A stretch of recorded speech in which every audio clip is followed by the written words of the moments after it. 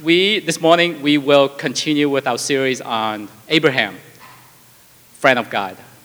We started the series last week on Genesis 12, and today we're going to work on Genesis chapter 13. So if you have your Bible, turn your Bible to Genesis chapter 13. If you don't have your Bible, if you have your phone, open up your mobile app.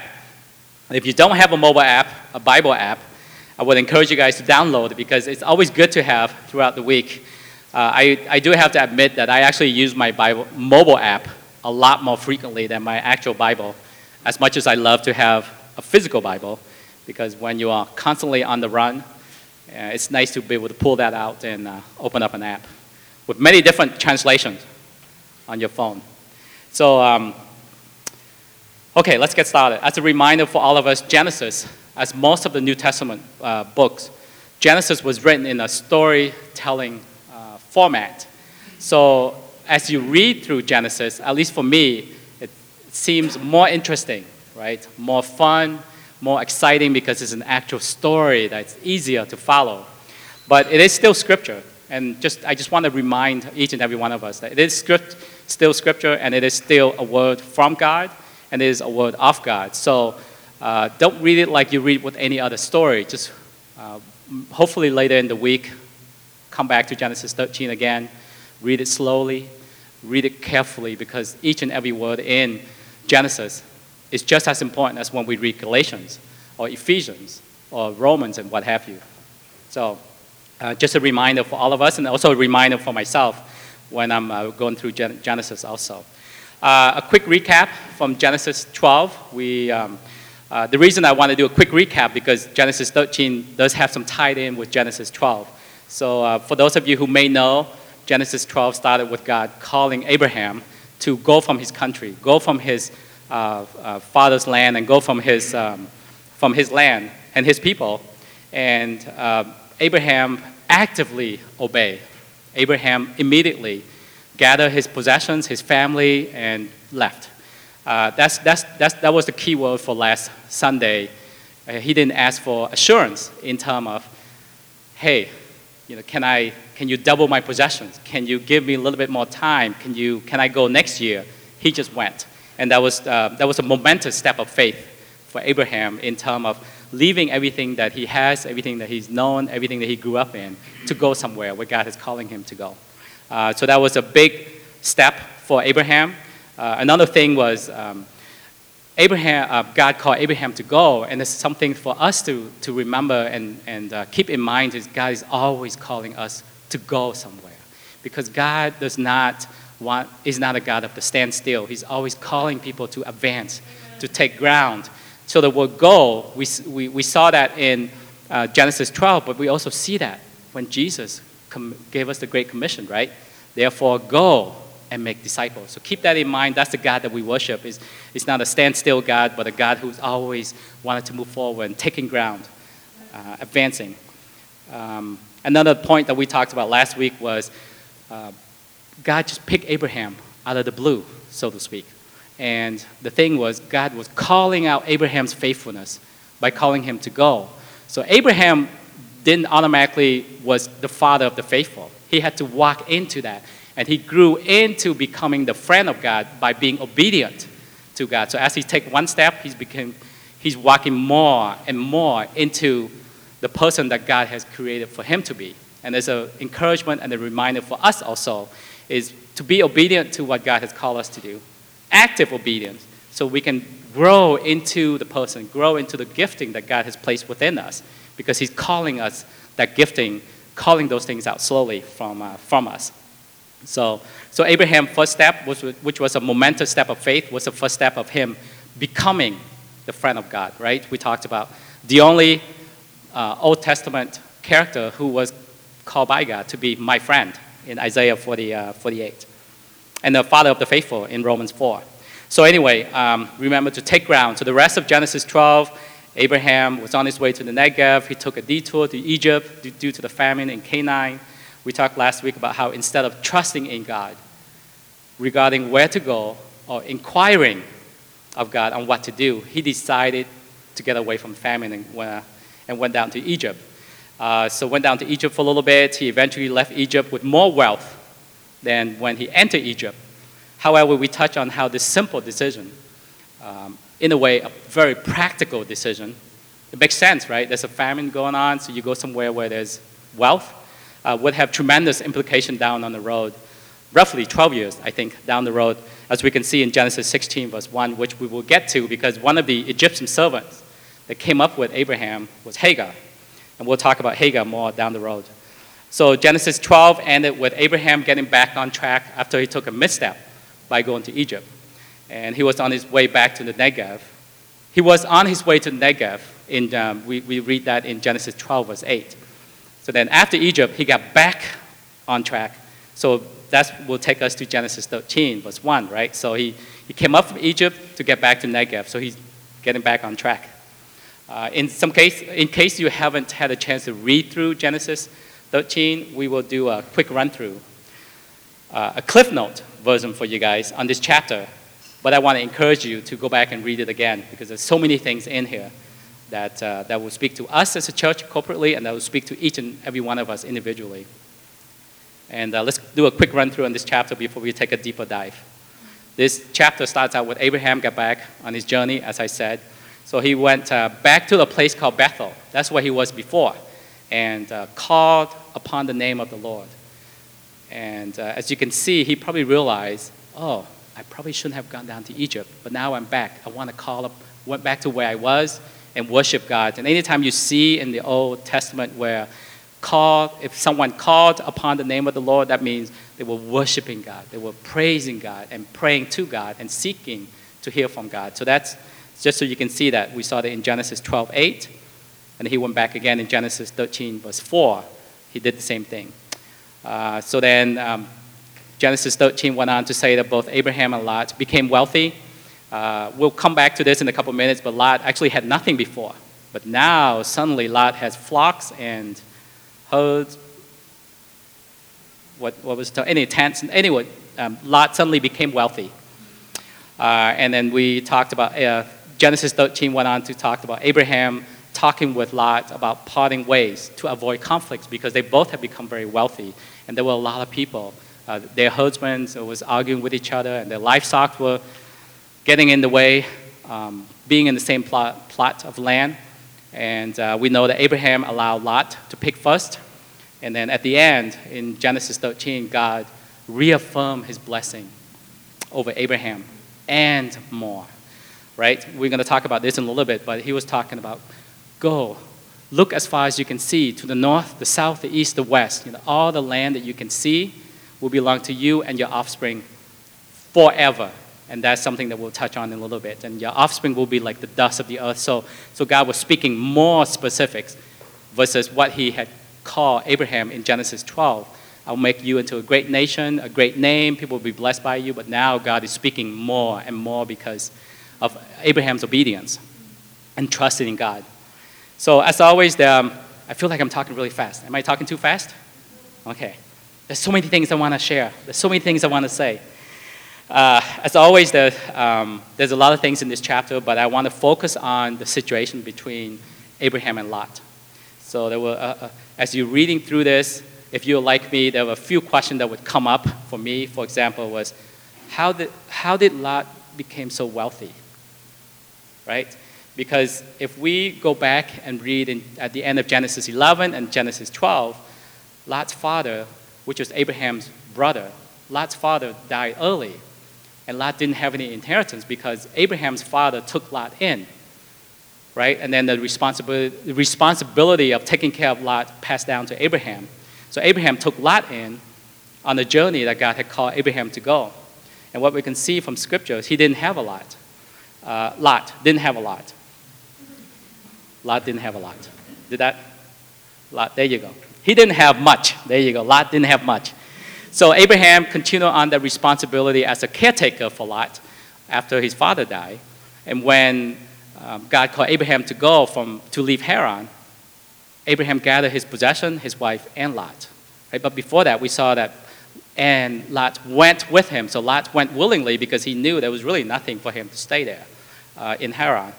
And Lot's wealth began to grow just by being around Abraham. the scripture didn't say that, but we can see that what God was spoken over Abraham is all peoples on earth will be blessed through you. And Lot was being blessed by being around Abraham. And it's the same thing as what I see a lot in Matthew chapter 10, verse 41. You guys may remember this. It said, whoever welcomes a prophet as a prophet will receive a prophet's reward. And whoever welcomes a righteous person as a righteous person will receive a righteous person's reward. So that's how Lot became wealthy, because he was hanging out with Abraham. He was being around Abraham. He was following Abraham. And that's how he became wealthy. And because he was blessed through Abraham. And I want to take a quick sidestep to say this, and this is the reason why for us as a church, when we invite people in, and we say it's the Ephesians 4 weekend, it's because it's from the Ephesians chapter 4.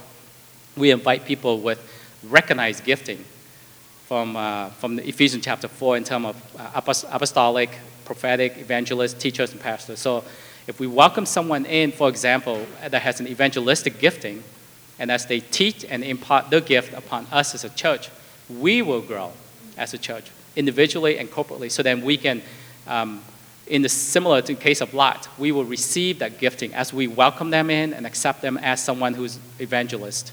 And then we will have some of that gifting, and for us individually and for us as corporately, we will all grow and mature, and just as Ephesians 4 said, attaining to the whole measure of fullness of Christ. And that's why it's important. I just want to take a side step to mention why it's important for us to invite these people with these gifting that Jesus has given to us as a church. Okay, that was a quick plug, if that was the term. So anyway, so we can gain this gifting just as how Lot was blessed by being around Abraham, right? So Abraham was blessed by God, and he would be a blessing to others, and one of those people was Lot. So that's how Lot became wealthy. Now, so as they became both wealthy, we talked about how Lot's husband and Abraham's husband were arguing because this is my land, this is your land, this is my livestock, this is your livestock and such. So then Abraham, the next question is, how did Abraham handle the conflict? Right? You guys still with me? Did I lose anyone yet? No, not yet? Okay, I'm about to lose someone. Okay, so let's step back. So how did Abraham handle the conflict between Lot and Abraham? Let's take a look at in Genesis 12. So using the example of Genesis 12 we talked about last week, Abraham, when he went down to Egypt, because there was a famine in Canaan, he didn't inquire of God, right? He didn't ask God, what should we do? Should I stay? Should I trust in your word that you're going to bless me and I will be a blessing to others? And those who harm me, you will harm them. Those who curse me, you will curse them. So he didn't really inquire of God. So he just go back to Genesis 12. So he just went down to Egypt. And trying to use an illustration to help us fully understand in today's term, if there's a recession in Chicago, right? If there's a recession in Chicago and you got a job offer in Texas, I think most people would take up that offer. So it's understandable and it's acceptable and it's reasonable to understand what Abraham was doing, because I think that's an illustration that's similar to what Abraham did when he went down to Egypt. But now let's go back to Genesis 13. Abraham was about to face another challenge, an obstacle, so to speak. So the first one was in Genesis 12. There was a famine, right? So he took matters into his own hands. We talked about he didn't really inquire of God or trust in God, so he went down to Egypt. And it's important to note that God was still with Abraham. Okay, I think I said that last week, and I want to say that again. So now the next challenge, the second challenge, is the opposite of the first one. It has to do with wealth, because both of them are wealthy. Both of them have a lot of people, a large flock. Whether it is famine or wealth, each has its own challenges. But we saw how Abraham handled the situation in time of famine in Genesis 12. Now let's look at Abraham, how he handles the situation in time of wealth. So this time around, you can see that Abraham handled the situation a little bit differently. Right? He handled the situation with the heart of God in mind. He was more in line with God's heart, because we know that our God is a relational God. The heart matters. And that's how Abraham addressed the situation between him and Lot, because he prioritized relationship over being rational, right? Because the last time in Genesis 12, he rationalized that I need to go somewhere else because there's a famine. And as he went down, he's rationalized that let's use Sarah as my sister so people wouldn't kill me. So there was no relationship aspect in it, whereas this time, the way that Abraham handled it was he was talking about relationship. Because if we look at verse 8, Abraham said to Lot, let's not have any quarreling between you and me, or between your husband and mine, for we are close relatives. That's how Abraham started out with, just to remind Lot again of who we are together. We're close relatives. We've been together for a long time. If you go to the left, I will go to the right. Because I love you, because there's a relationship between the two of us. If you go to the right, I will go to the left. I'm not going to fight over this. Abraham was able to let Lot choose because of Abraham's revelation in who God was or who God is, which helped Abraham to have even more trust in God, because the things that God said, I will bless you. You will be a blessing. Those who bless you, I will bless them. Those who curse you, I will curse them. So Abraham, this time around, trusted in God's promise. Trust that God is provider. It's not about the land. It's not about where I'm going to go. It's not about what I can see is better for me. He trusted in God's promise. Abraham didn't let Lot choose first because he trusted in Lot. That's a very important point to point out. Abraham allowed Lot to choose because he trusted in God. It's a major, major distinction. We need to remember that. Abraham wasn't a pushover. He wasn't saying, hey, Lot, you do whatever and I'll just take the leftover. No. He let Lot choose because he trusted in God. He trusted in what God has spoken over him. And he trusted in where God was taking him. And God will provide for him. So that was so as we read through this, we can see that because God was being so generous to Abraham, it came through in Abraham's action, and it came through in Abraham's decision making and what he was saying in his word and his action. So instead of taking matters into his own hands like last time, right? Just decided to go down to Egypt because things were better there. When things got tough, he decided to go somewhere else. He stood still this time. And he trusted that, God, you said you're going to bless me, that you will provide for me. So he's sticking with it. And his decision was a reflection of the understanding of God's generosity over his own life. So he trusted that God would provide and bless him generously as he said he would. Because as I was reading through this, I was thinking in my mind, Abraham actually had every right to say to Lot, everything you have is because of me, right? You've been riding my coattail for who knows how long. You know, I took you in. I took you with me when you were little, and you had nothing, right? Your people, your husband, should be thankful and grateful for my people, my husband. I'm taking my possession and half of your possessions, and I'm going to choose where I'm going to go. Was that too mean? In terms of being rational, right? Quote, unquote, in terms of being fair, that seemed fair to me because everything that Lot had was because of Abraham. So, because if we analyze the history between these two, one could say that's fair. However, Abraham didn't say that. He had every right to say that. And he was in the right to say that, but he didn't. He had an open-handed attitude because he trusted in God's word and God's promises. So that's why he was able to be very generous in his action, knowing that God will provide for him. So that was Abraham's response. And we talked about where that response came from. And also partly it's because of his experience from going down to Egypt when he shouldn't have, instead of trusting in God and sticking with the word that he has for us. Now, let's look at Lot's decision and the response to Abraham's offer. Right, so Lot looked around and chose for himself the land that was well-watered in verse 10. Now, let's remember again. Lot had nothing initially, or very little, at least very little. But he became a wealthy man in Genesis 13. Remember that Lot went with Abraham when he went to Egypt, right? When he left his hometown. Because in verse 4 in Genesis 12, it said, and Lot went with him. So Lot wasn't forced to go, but he had to go because he had nothing there. And he couldn't stay, right? So Abraham left his land, Lot went with him. Abraham went down to Egypt, Lot went with him. Abraham came up from Egypt, Lot went with him. Now, Lot became a man with flocks and herds and tents. We see that in verse 5. So as most of the time, back then and now, wealth changes people. Or maybe should I say, wealth changes the heart of people. That's probably a more accurate statement.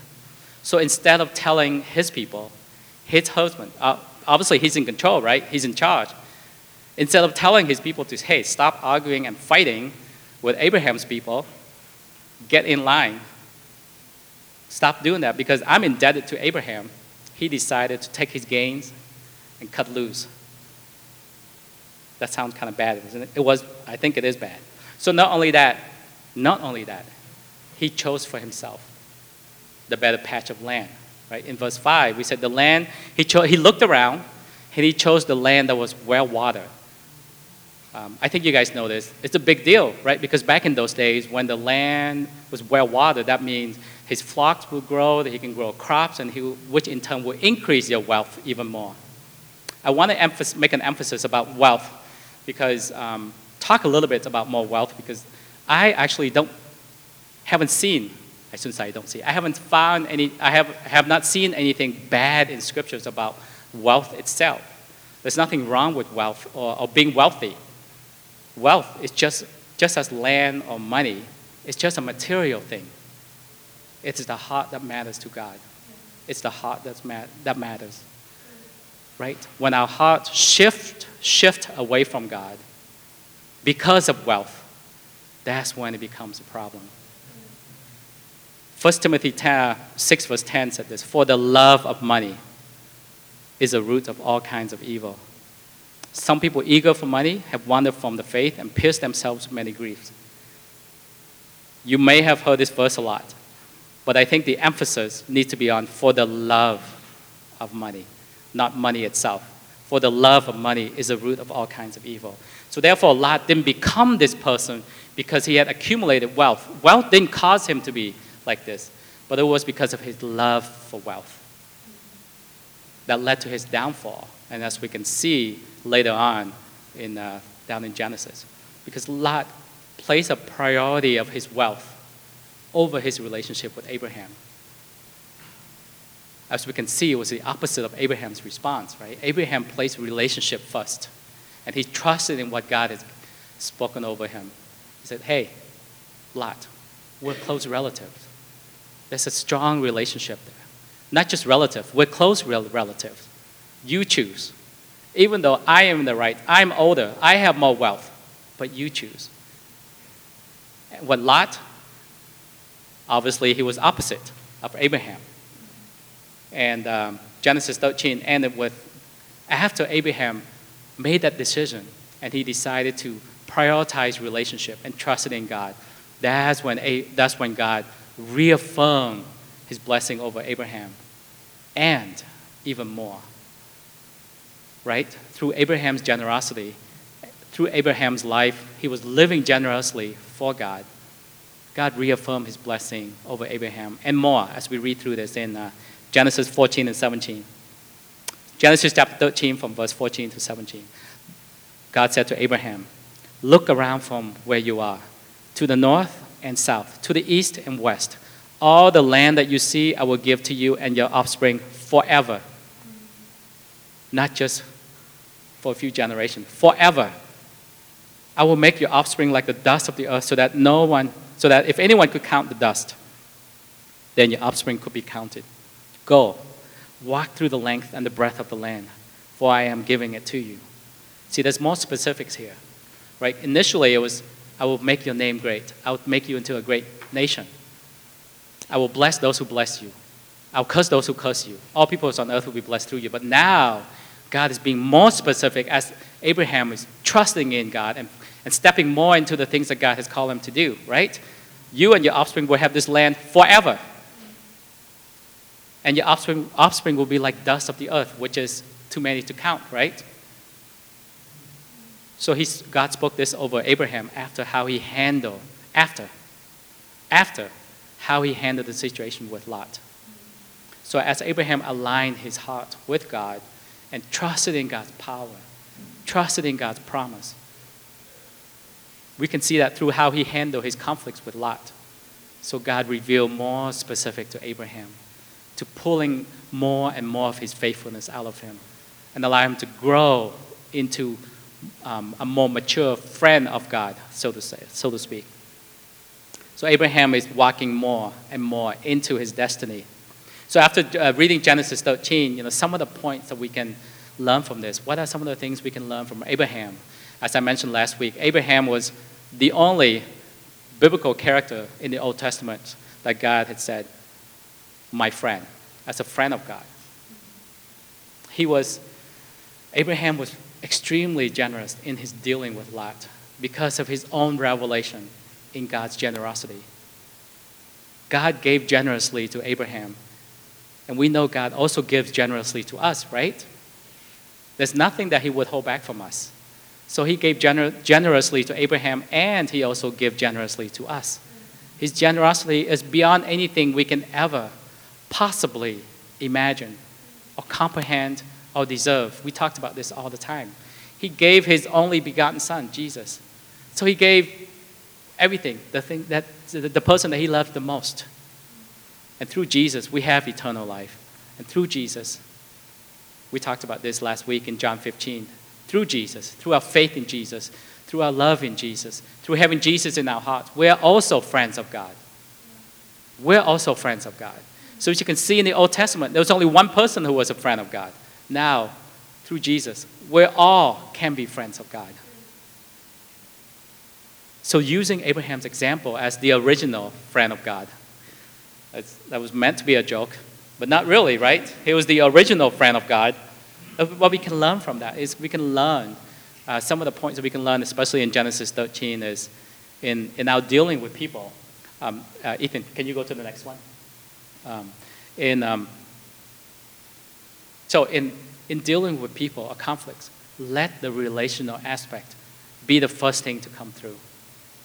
Let that come through, because let the matter of the heart be the trump card, right?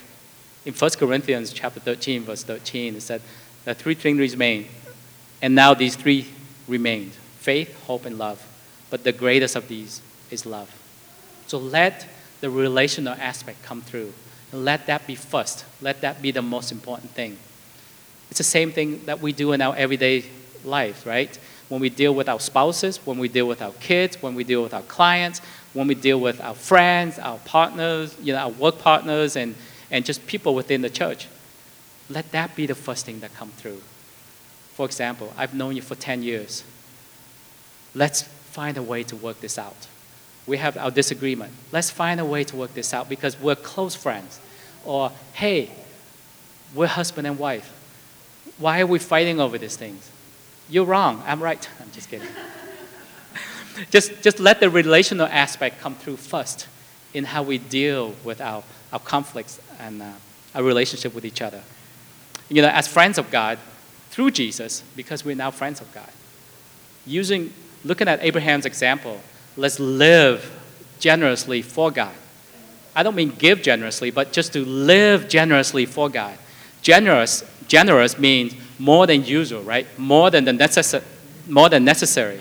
Showing a readiness to give more, a willingness to do more.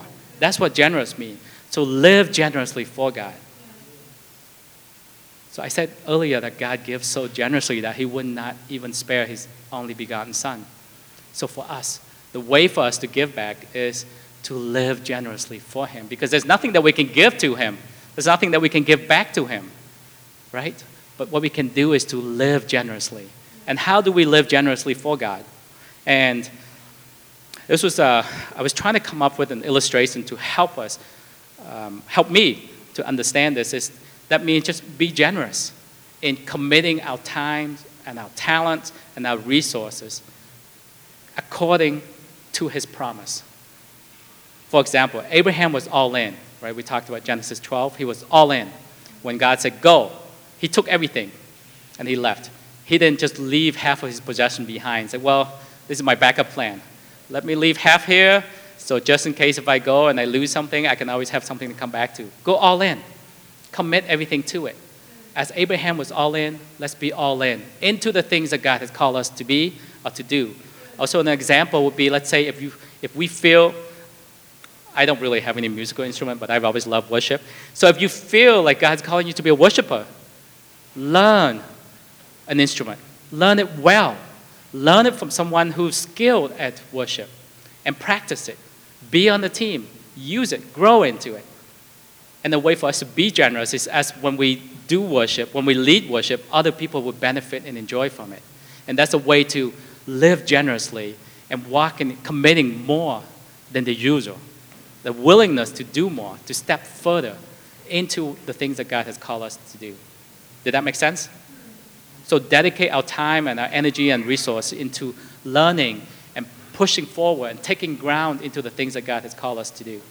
You know, I think sometimes when people talk about generously, meaning just give everything to everyone, for me, just for me personally, I think that means not stewarding your gifting well, because God doesn't call us to give everything to everyone all the time. We just need to know what God's calling us to do and step into it and go all in. And the last thing is about Abraham had an eternal perspective. That's why he was very open-handed when it came to dealing with Lot. Right? He was open-handed in his dealing with Lot because he had an eternal perspective. He didn't have to hang on to his possession or this piece of land. He said, God is blessing me. For the next 50 years, 200 years is really nothing from the perspective of eternity. So he wasn't fearful, or didn't have anxiety about what am I going to do if he picked this nice choice piece of land. I'm going to have to go. We're going to have to be in a famine again. No. He had an eternal perspective. So the decision that he was able to make those decisions with an open hand. He was not worried about the impact of Lot's decision affecting God's promise over him. Right? When we have an eternal perspective, other people can make whatever decision that they make, but the things that God has spoken over us, those people will not impact what God has planned for us. Period. There's not even a maybe. What they do or the decision that they make will not impact the things that God has spoken over us. And that's what Abraham knew. He realized that. We're close relatives. Go ahead. You choose whether you want to choose. You choose, go to the left, I'll go to the right. You go to the right, I'll go to the left. You go up, I'll go down. If you go down, I'll go up. That was pretty much what happened, because he knew that God has spoken over him and God is the provider for him. And the important thing at the end of the chapter is, after that situation, God spoke even more promise over him, even more specific in terms of what will happen. Because you are being obedient and you trust me, I'm revealing more of my plans for you, more of the destiny that I have for you. So that's from Genesis 13. And I hope and I trust and I want to ask you guys to go back, actually encourage you guys to go back and read Genesis 13 again. It's an amazing chapter in terms of how Abraham handled Lot. And I'm being honest here, maybe too honest. Like, I don't know if I would handle the situation like Abraham did. Because I think I probably would have said, hey, you go back to Haran. Take your little things and go back. I'll just give you maybe 5 sheep and 2 cattle, and you can go back. But because Abraham has this revelation of the mighty God, he was able to relax and trust in where God was taking him. So let's trust in our mighty God, like Abraham did, right? By giving our lives generously to God.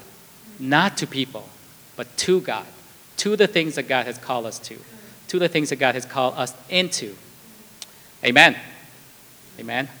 That's what I have for Genesis 13. Next week, we're going to take a break. As I said, James and Jesse will be ministering at Restoration, and we will go back into Genesis 14. After that, Gavin will be sharing from Genesis chapter 14. So read along with us. And we're very excited. We're going to go through the life of Abraham, and it's so much in here for us to learn and see and hopefully live, because we see the example of Abraham. And we can pick out the things that he has done so we can become better friends of God. Amen. So let me pray, and then we'll end the meeting this morning. Father, we just want to thank you for who you are, God. We just thank you that you are always here. You always come through when we gather to worship you. You always come through when we gather to hear from you, to be with you. You're always present when your people gather to lift you up and to honor you. And we want to thank you for that, Lord. We just pray that from today that your grace and your power and your might and your love will be known more and more by us. That our revelation of you, of who you are, will grow, Lord. Will grow to the point where, just like Abraham, he trusted in you. He didn't allow other people to sway him or cause him to think differently or to affect his decision. I just want to pray for that over restoration for us, to be able to live like that, live like Abraham, as a father of the faithful, for us to have faith like Abraham. And I just pray for that in the name of Jesus, God. Amen.